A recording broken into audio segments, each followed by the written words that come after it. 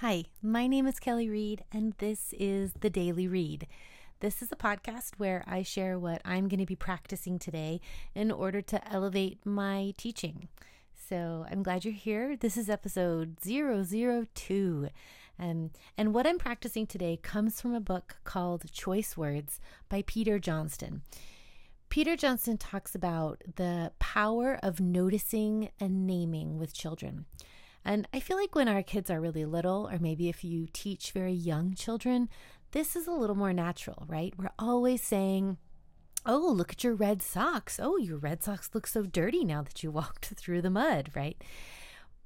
But I feel like oftentimes some of the noticing and naming falls away as our children get older. And he talks a lot about all the ways it can benefit children and all the ways you can notice and name in different situations.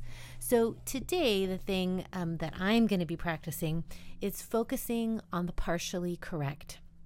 So when you notice and name what the child has done correct before you give the correction, it will be repeated. You're pointing out what's successful.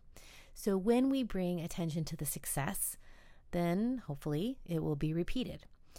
So I think there's lots of ways we can do this. Obviously, as teachers, our minds might go to academics first, whether it's, I noticed that you knew how to start the spelling of that word.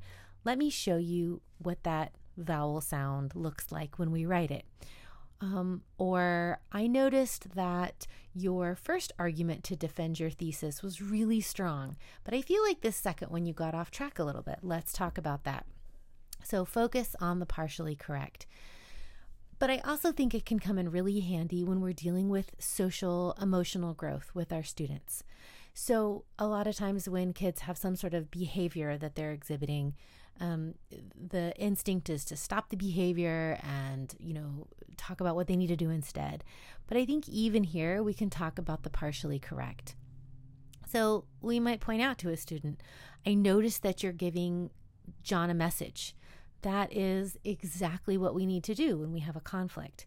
Can I show you a way that we can give John a message so that he's more likely to listen to you?